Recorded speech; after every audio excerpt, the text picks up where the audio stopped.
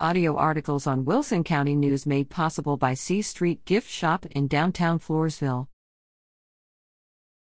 Jaguars get the win.